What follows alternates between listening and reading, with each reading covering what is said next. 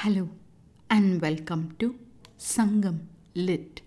This is Nandini Karki, and in this episode we learn of courage and death in an ancient battlefield as depicted in Sangam literary work Purananooru 93, penned about the Velir king Adiyaman Neduman Anji by the poet Avvayar.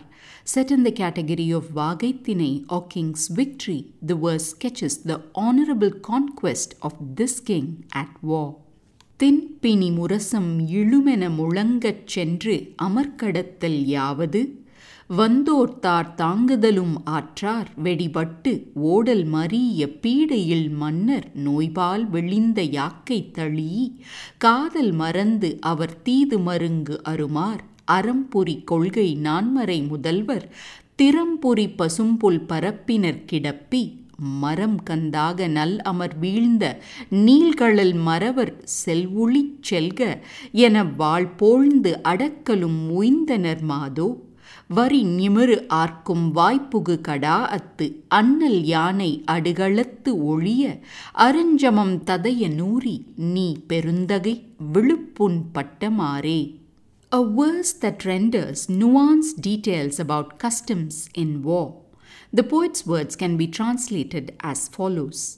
How is it possible anymore to win over enemies as well-tied drums resound aloud?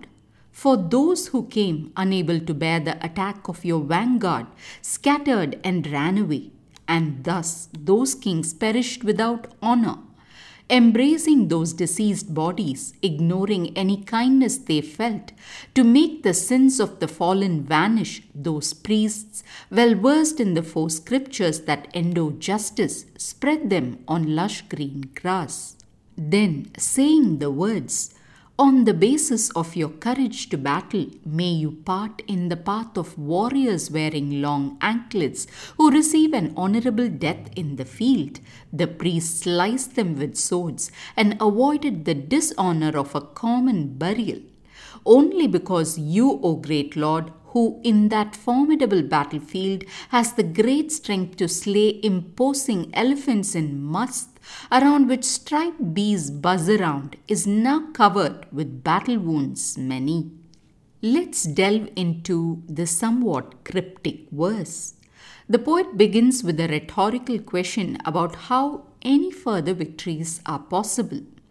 Then she goes on to explain the reasoning for that question, talking about how all the attacking enemies were scattered, unable to bear the assault of King Adiyaman's army, and had run away from the field and perished.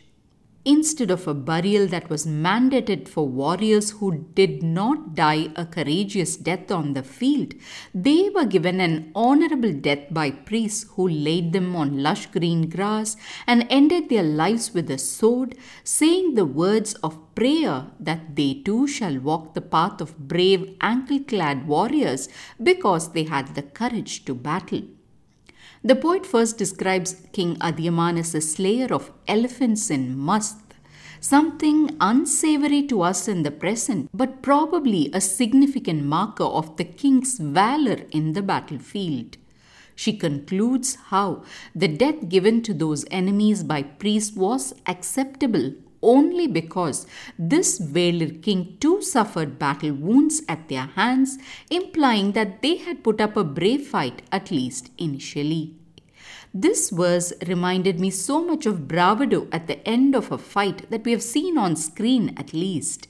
A person who's been in a fight with another and ends up with cuts and wounds would remark, "My wounds are nothing, you should see him," thereby claiming that they have vanquished their opponent.